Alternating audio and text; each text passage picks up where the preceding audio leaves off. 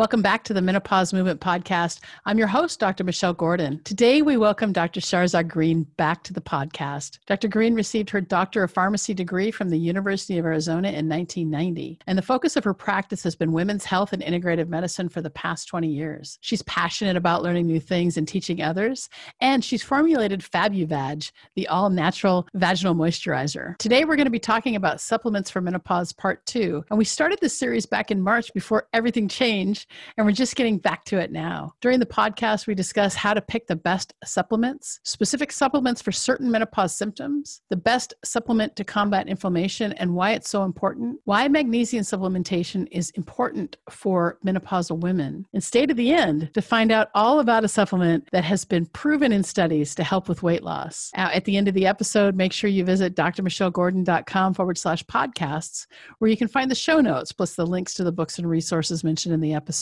And if you enjoy the episode, make sure you subscribe to the podcast so you're always the first to know when each episode is released. You can subscribe on Apple Podcasts or wherever you get your podcasts. And thank you for all of the 5-star reviews. If you haven't left a review yet, please take the time to review the podcast. This helps more women find it and get the help they need during the disruption of menopause. No one should have to go it alone. And thank you again for being a part of the menopause movement. Now, let's get to Dr. Green and supplements for menopause, part 2.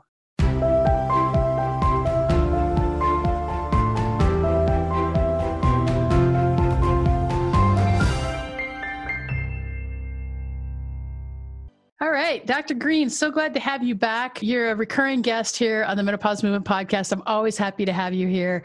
And we have Supplements for Menopause Part 2. We started Supplements for Menopause Part 1 way back in March.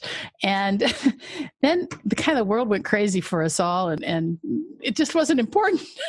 So now we're back with you for Supplements for Menopause Part 2. And this probably is going to be a 3-part series. So let's go ahead and just move right into it. Oh, absolutely. It's my pleasure to be back. And thank you for all the great work that you're doing for the menopausal women.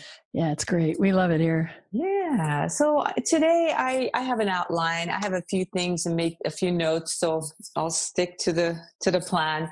Great. If you have ever worked with me or heard me talk, I'm a very big proponent of fish oil or omega-3 fatty acids.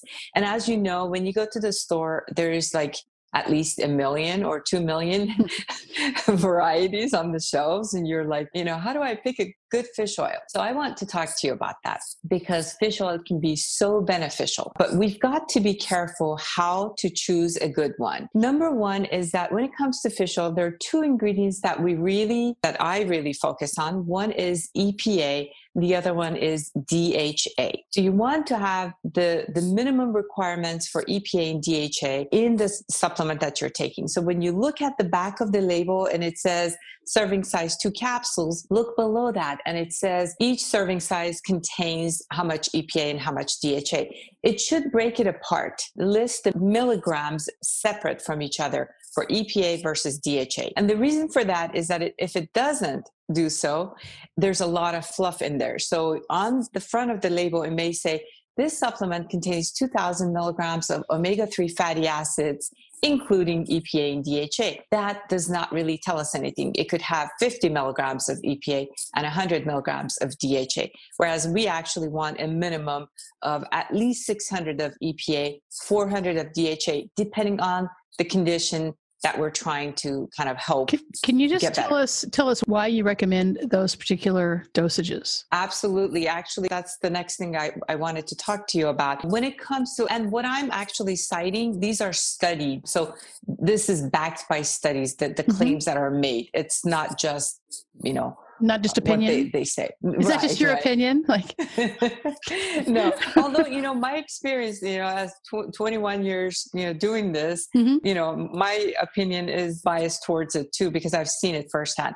Sure. But first of all, omega-3 fatty acids are very important for cognition. So for your memory. And as we know, a lot of menopausal women, as we go through menopause, we may notice a change in our memory and cognitive function. Now, for cognitive function part of it, the DHA part is more important than the EPA. So I always say the DHA, based on the study, 580 milligrams, I rounded up 600 milligrams of DHA per day. Okay. Okay. But the total should be at least 1,000 milligrams between EPA and DHA. So that's for cognitive function and memory.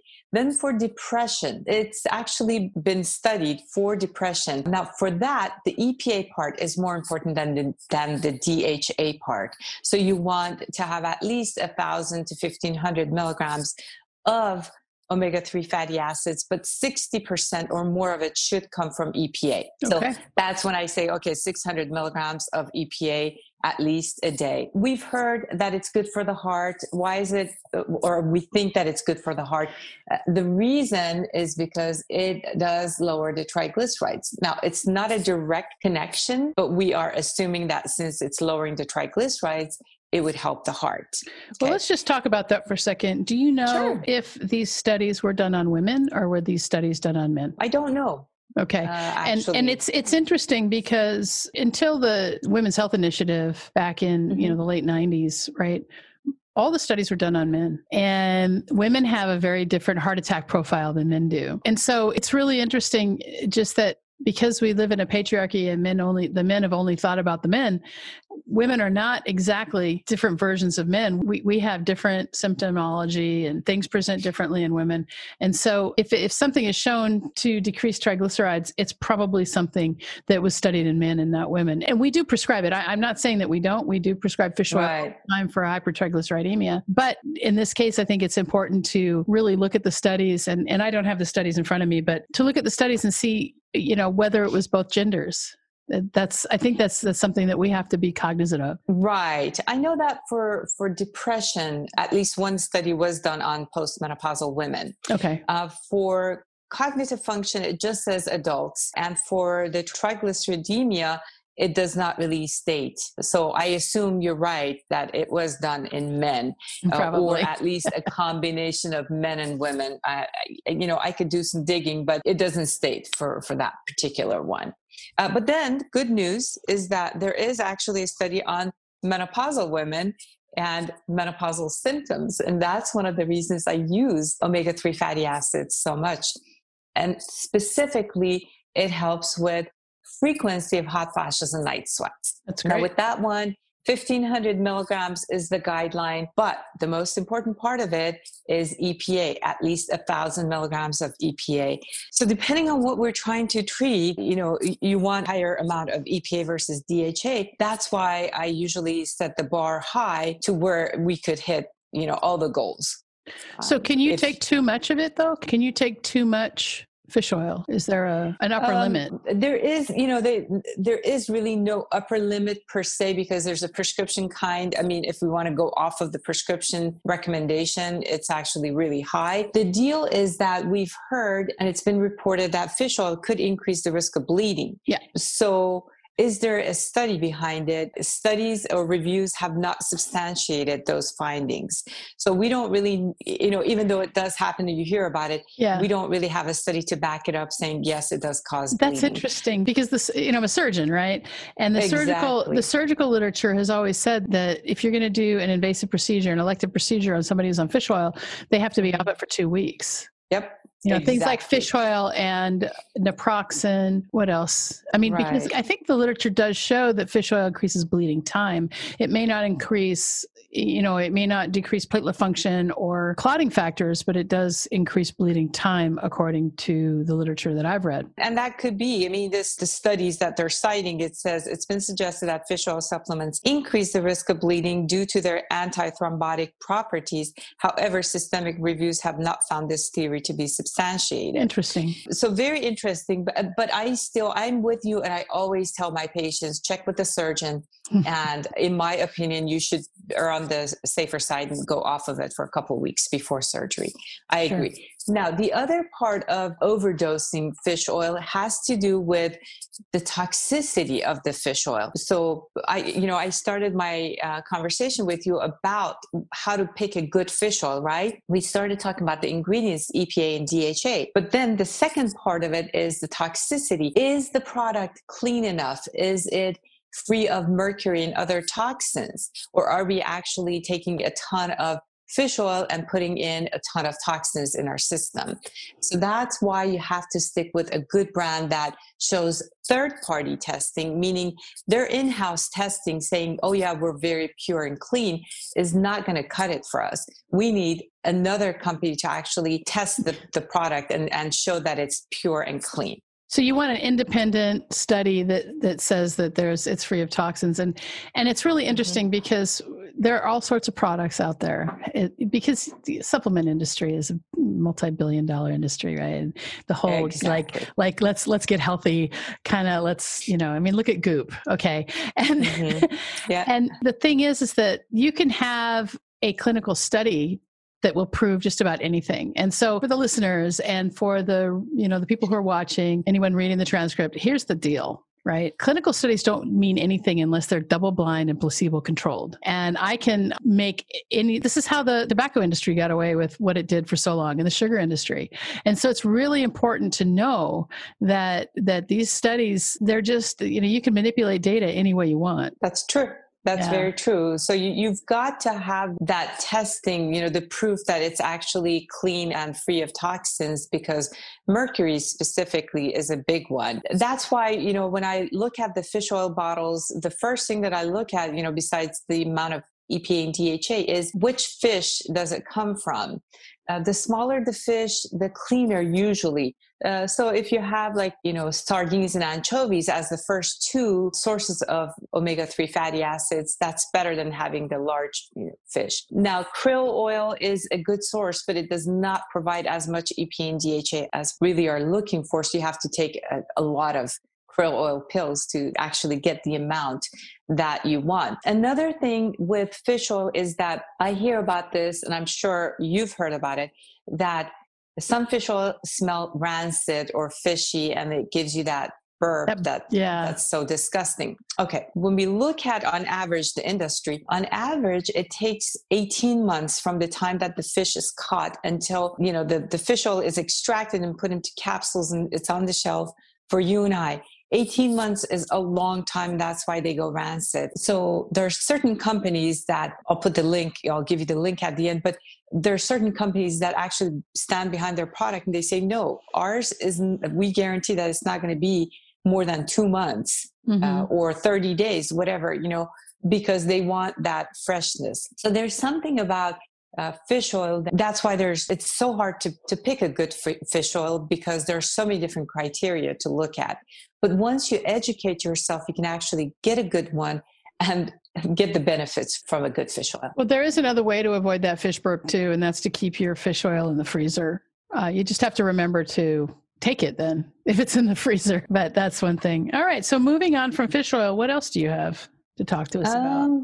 Oh, you know what? One more thing about fish oil is it's got great anti-inflammatory benefits. So does that mean that it can help with chronic pain? The study has been done on rheumatoid arthritis, showing great benefits. So again, that one was a higher dose, 1,350 milligrams or up to 3,000 milligrams. So it is a higher dose, but we definitely can see some good benefit for anti-inflammatory. Cool. Now, we want to talk about vitamin D, which everybody knows about, and it's been all in the news, and pretty much everybody knows they've got to check their vitamin D, they've got to take vitamin D. So vitamin D is a prohormone, meaning that once, it exists in our skin, and then once the UV light hits our skin actually converts it to vitamin D, which is used for us. And the number one thing that I always tell my patients about vitamin D is that you've got to know your number, your level, your blood level before you attempt to correct it or, take whatever that you want to take. That's really important. It depends on whose recommendation you go by. So if you go by the recommendation for the Institute of medicine, they say, okay, anywhere between 20 and 50 is a good range. But if you go with recommendations from the Endocrinology Society or the International Osteoporosis Foundation, the range is a little bit higher. So we say between 20 and 100 is what we're looking for. I usually like the vitamin D a little bit on the higher side than the lower side, although I never blindly just throw vitamin D at someone without checking their level periodically to make sure that we're not overdosing on vitamin D. And just because we're in the age of corona and the research it's pretty conclusive that people who have low vitamin D have worse infection rates with corona and worse outcomes. And I think it's really important that we make sure that we're taking vitamin D. And if you're not taking it, or you don't know what your level is and you want to start taking it, make sure you go see somebody who can actually check your blood and check your level and make sure. But almost everybody needs vitamin D. The thing is that you can take too much of that. So let's talk a little bit about what happens when we take too much vitamin D. Well, too much vitamin D can actually backfire. And first of all, it's a oil-soluble vitamin, so it could accumulate in your body and it could cause problems. It's not like vitamin B that you could just flush out of your system, you pee it out. Or vitamin C. Or vitamin C, for that matter, right? So it does definitely affect, it could stay there and it could actually backfire as far as your bones. So instead of helping your bones, it could actually harm that bone building property or, benefit that vitamin D could give you. Okay. Yeah. There's what is it? Vitamin D. I can't remember the term. I can't remember it. I was just looking at it the other day, but you can definitely take too much vitamin D and that can be a problem, but it's the main thing is to get your test, your blood tested regularly. Right. So, I just have a couple of things about vitamin D, the benefits of vitamin D. Sure. You mentioned the immune function, and that's so true. It's actually been studied, and it does help with the immune function.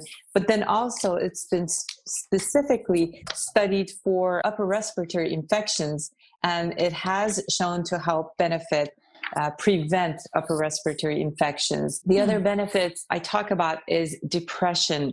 Vitamin D can actually, not every case of depression is because of vitamin D, but low vitamin D could contribute to depression. And when we replace the vitamin D, the symptoms could definitely improve. Muscle strength.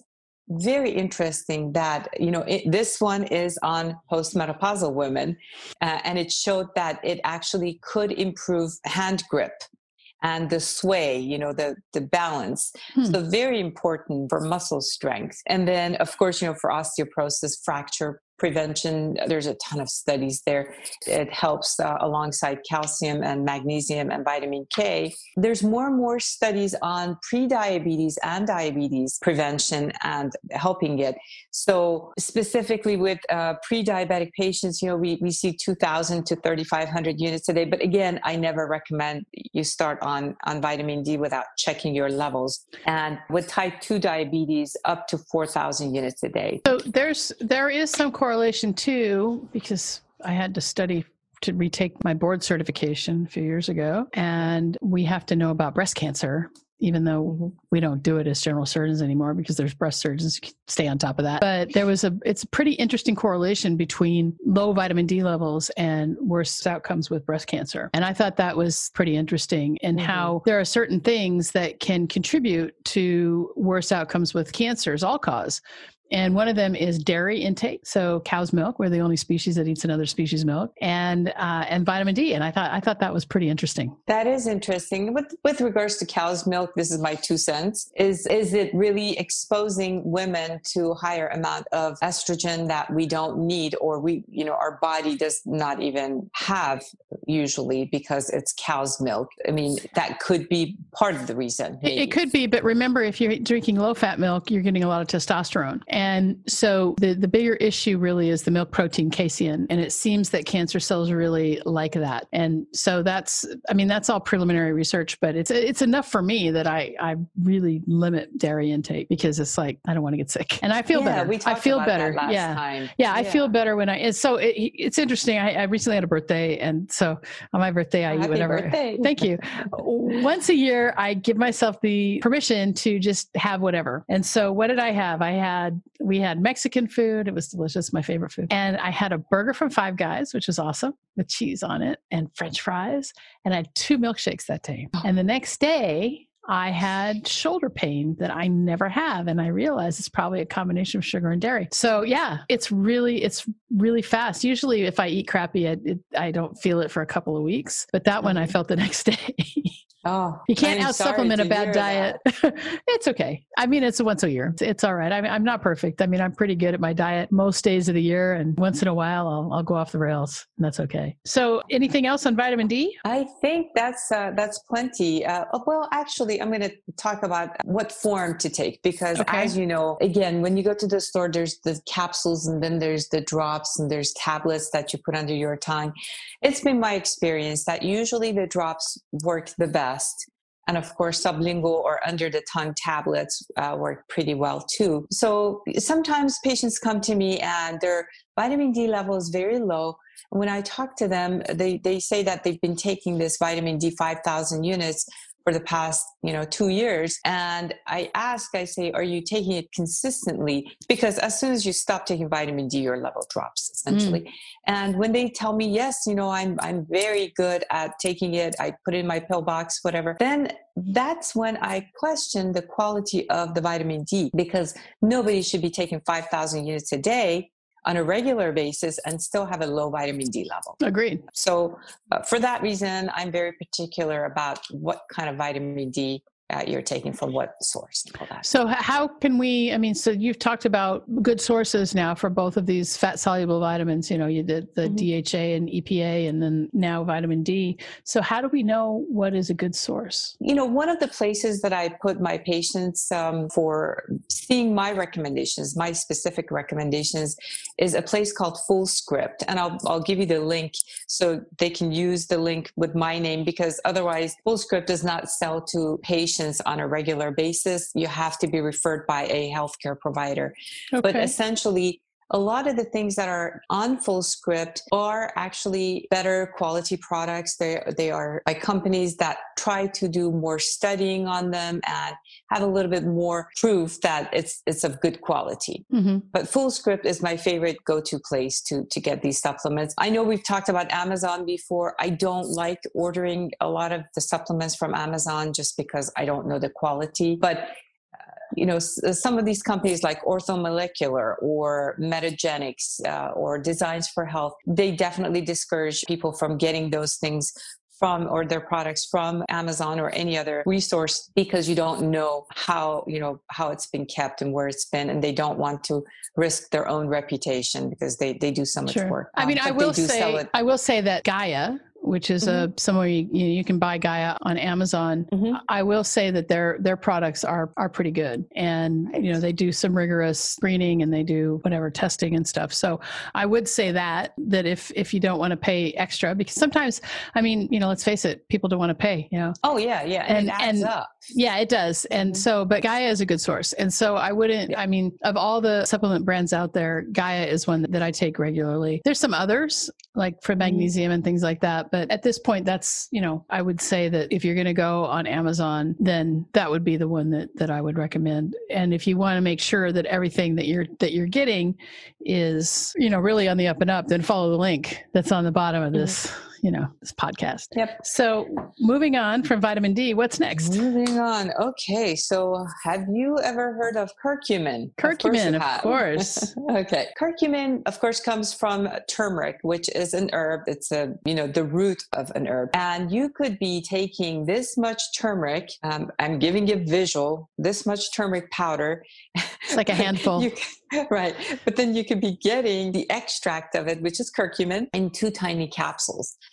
So I always say, well, because we can't really eat that much turmeric every day, we really need to stick with curcumin. And curcumin has got great anti-inflammatory benefits, and it's a great antioxidant. So that goes after the free radicals that cause cancer. Curcumin is one of my very favorite supplements out there. It's great for joint pain and kind of inflammatory issues that you may have. And you have to be careful with curcumin. Again, one is that you want it to be curcumin and not just turmeric. The second thing is that you want to get it in a form that's absorbable. A lot of them have added black pepper or bioperine to it, which makes it a little bit, absorb a little bit better. But again, different companies make different things. If something works for someone and they come to me and they say, I've been taking it and it works, that's great. I never attempt to change it for them. But if it doesn't, if your curcumin has not been working for you, then you may want to look into getting a better one that would have better absorption. Yeah. I mean, black pepper, it's really interesting because we know when you look at regional cuisine, there's a lot of turmeric is used in certain parts of India, for example, Right. and it's always put together with some sort of a pepper.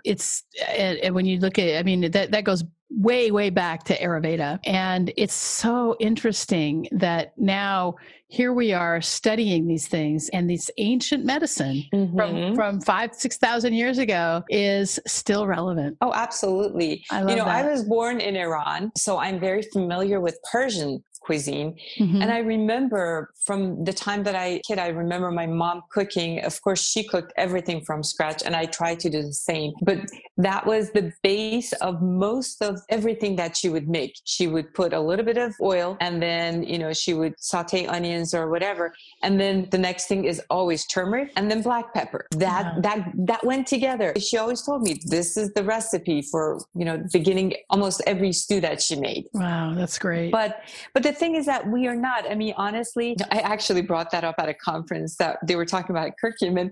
And I said, patients are telling me that they're eating, turmeric in their foods.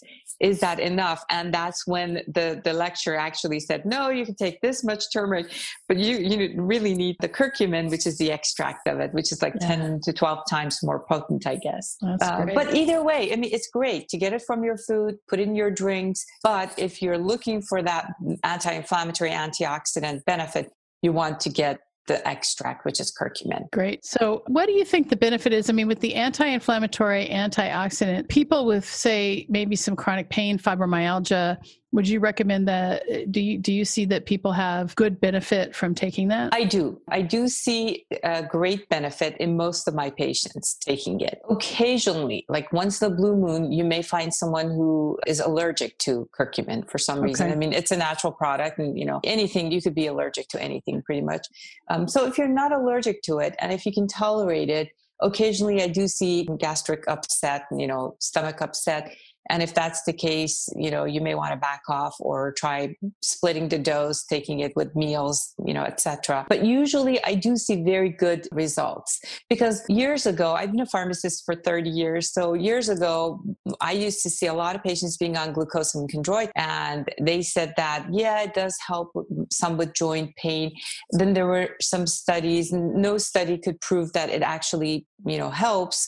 But I told my patients, I said, if it works, do take it. It's okay, as long as you're not diabetic, because there's a contraindication. But with curcumin, you're actually getting the antioxidant benefit as well as the anti-inflammatory benefit. So if you can tolerate it, and if you don't mind taking, so many supplements every day, I strongly recommend that you start.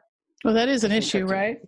That is an issue because, like, after a while, I get really tired of taking a lot of pills. And so I'll take breaks from different pills. Like I take break from fish oil because, it's just the pills are big and they, so. Yeah, you have to be very disciplined. Sometimes with turmeric or curcumin, I say, take the capsules and open them and put the powder in whatever drink that you're drinking, or a smoothie or shake or whatever you're making in the morning. And the same with vitamin D, for example. If you're using the drops, you could put that in there. So there's a few of them that you could actually put in whatever you're making for breakfast to take. That's great. But you're right. It's hard, and you have to be really disciplined. I think I talked about, was it whole body collagen last time, and the benefits of collagen, and it's a powder. The beauty of that one is that it doesn't smell like anything. It doesn't taste really like anything.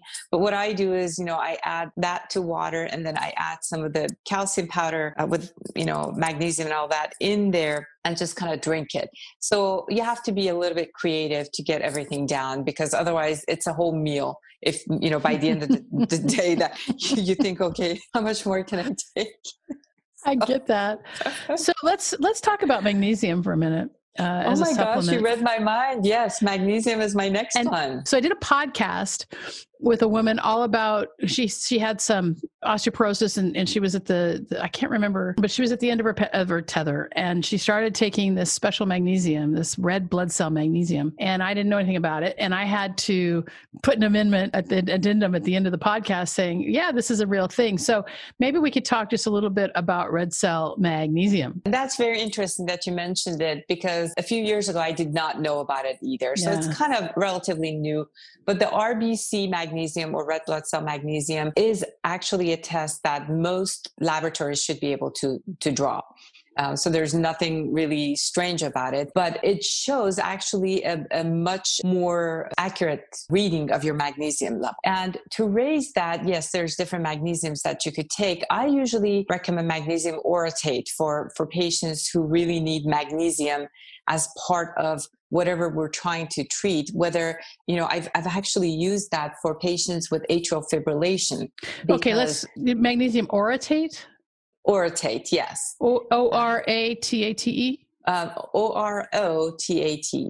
okay, orotate. What is the difference between magnesium orotate? I usually recommend magnesium glycinate. So magnesium, okay, and that's my next one. So magnesium glycinate is my my other one, and that's my go-to. But orotate, from what I understand, helps much better with cardiac conditions like atrial fibrillation. Now, do I have a study to back it? No, I don't. But I know that some of the doctors are recommending orotate for AFib. My go-to for raising magnesium level, and remember, 99.9% of the patients who come to me do not have the RBC magnesium level checked. But I just go to phosphorylated magnesium glycinate. And it works really well. So we talk about, because so many women in menopause start to get headaches. Some women get migraines for the first time in their lives with menopause. And what I found, I used to get migraines, and I had migraines so bad that I was taking Topamax, and I was also taking, what are those, the injections, or not the injections? Imitrex and all Imitrex. that. Yeah, I was getting so many headaches, and I finally said, well, this is ridiculous. And I heard that if you take magnesium, you might stop getting headaches. And so I started taking magnesium, and lo and behold, I never have to take any of those things. And what happened when I was taking Topamax, so Topamax is an anti-seizure medication, but it's used also for migraines. But what happened was I started having some cognitive issues, like I couldn't recall words. And another happy side effect of Topamax is weight loss.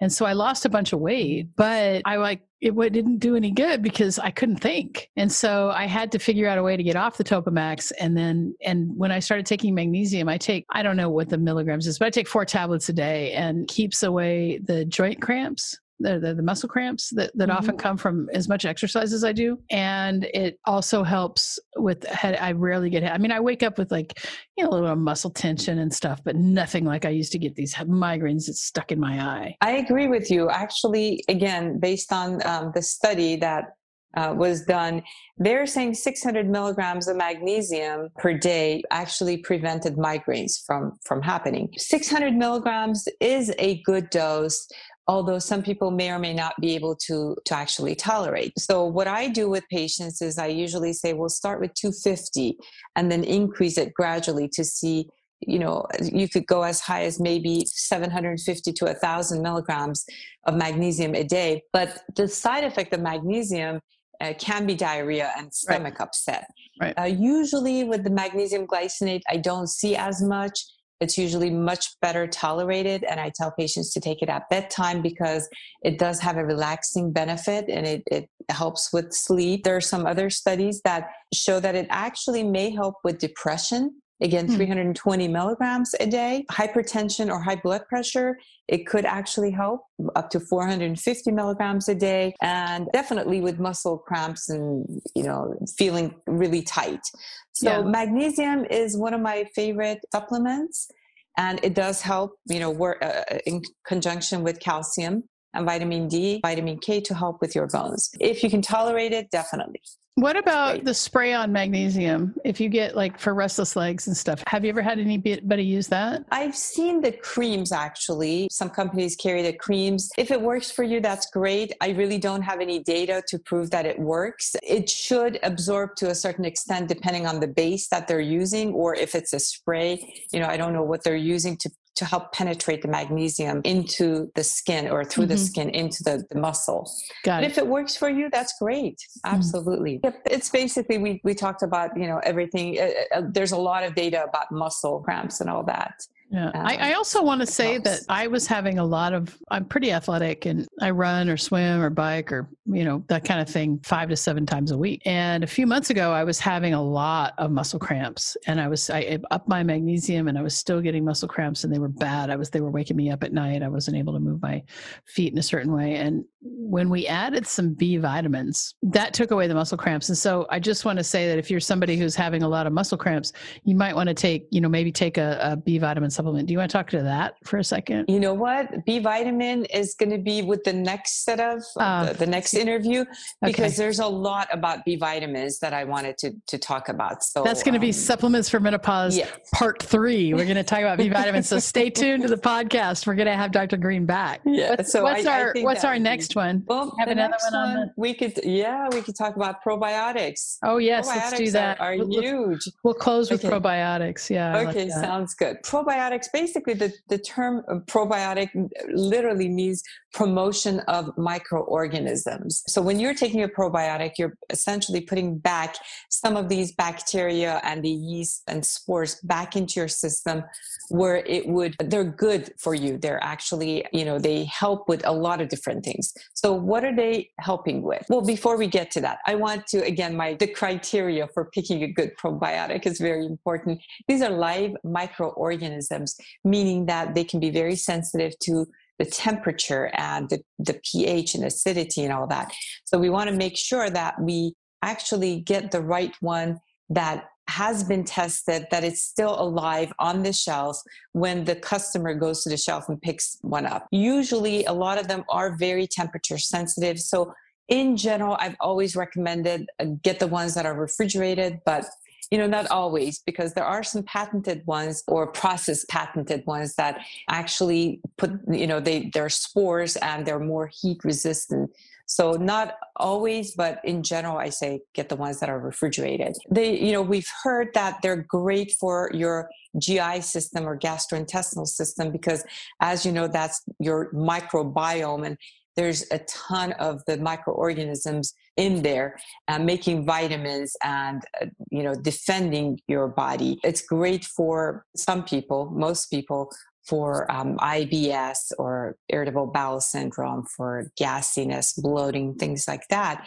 But more and more studies are coming out showing that it could actually help boost your immune system. So that's very interesting. So stay tuned on that one, because there is so much data coming out showing that a good probiotic could definitely help your immune system. I would wonder if it would have something to do with depression as well. I was going to talk about that. Yeah, seeing as we have another brain pretty much inside of our mesentery. Exactly. I'm so glad you brought that up, because, when it comes to our gut, there's more and more data, again, the last few years, recent years, showing that our gut is very much related to our brain. So our mental health has a lot to do with our gut. And if we don't have the good bacteria in the gut, then it affects the neurotransmitters or the chemicals in the brain. And that could definitely lead to depression. So they are doing a lot of studies on taking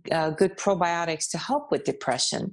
That's a very true thing. So definitely, autoimmune disorder, boosting your immune system, helping with depression, helping with your gut health in general. Those are the benefits. Now, I have one company that has a study on their probiotic showing that in this study, women actually lost weight taking their probiotic. Oh, we're going to sell a bunch of them now. Oh, you have no idea. I could be standing in front of the pharmacy and telling people about gut health and how these probiotics help you. And the products won't sell as much as I just stand there for half hour and announce that this actually helps with weight loss.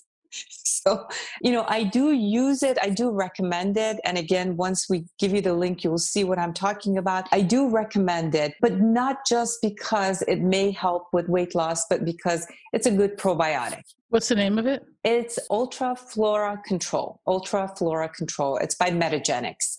and it's available on full script as well. It is kept in the refrigerator. Now, is that the best probiotic for your general health? In my opinion, no, because when we are looking at probiotics, we are looking at a couple of different criteria. We started talking about how they're stored and how much, shelf life they can have, but also we're talking about the number of microorganisms, or it's called CFUs, in each dose. That's really important. And also how many strains of probiotics there are. Mm-hmm. So if we're talking about a very good probiotic that's broad spectrum, we want at least 7 different strains of probiotics in there. But if we're talking about specifically, this particular probiotic, what is this used for? And in their study, they're saying that this is their patented formula and it helps with weight loss.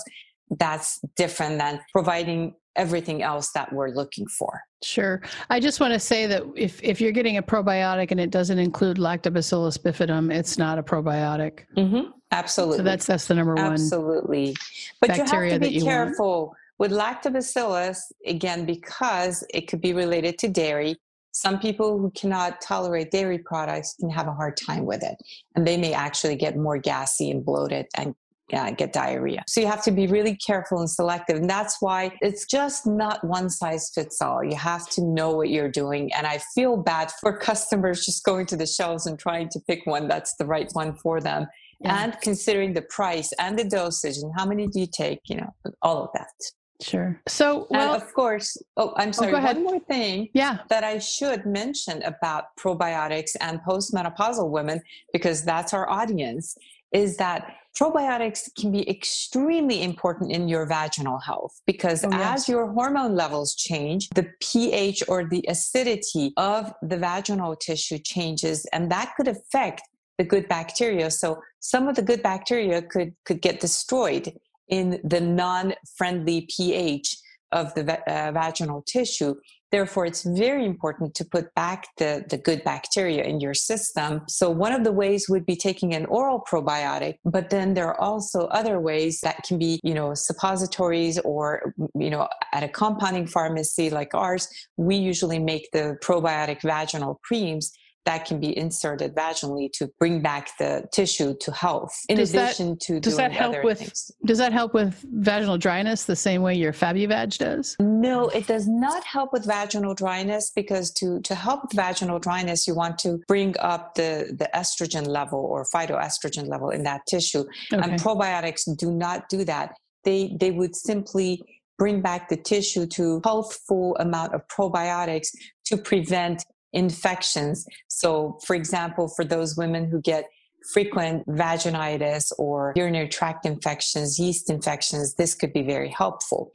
For vaginal dryness, you want to either treat it by giving estrogen vaginal creams, or FabuVag, which is my product, which is over the counter, and it acts as a phytoestrogen. So it's very, very mild estrogenic, and it does bring back the vaginal moisture. And that's when I say you correct the pH level of the tissue. And by correcting the pH level and then putting back the probiotics, then you can maintain a healthy environment. Got it. All right. Well, thank you so much for coming on the Menopause Movement podcast. Again, Dr. Green, where can people find you? They can actually, I rebuilt my website if they want to check out fabuvag.com. All right. That's FABU.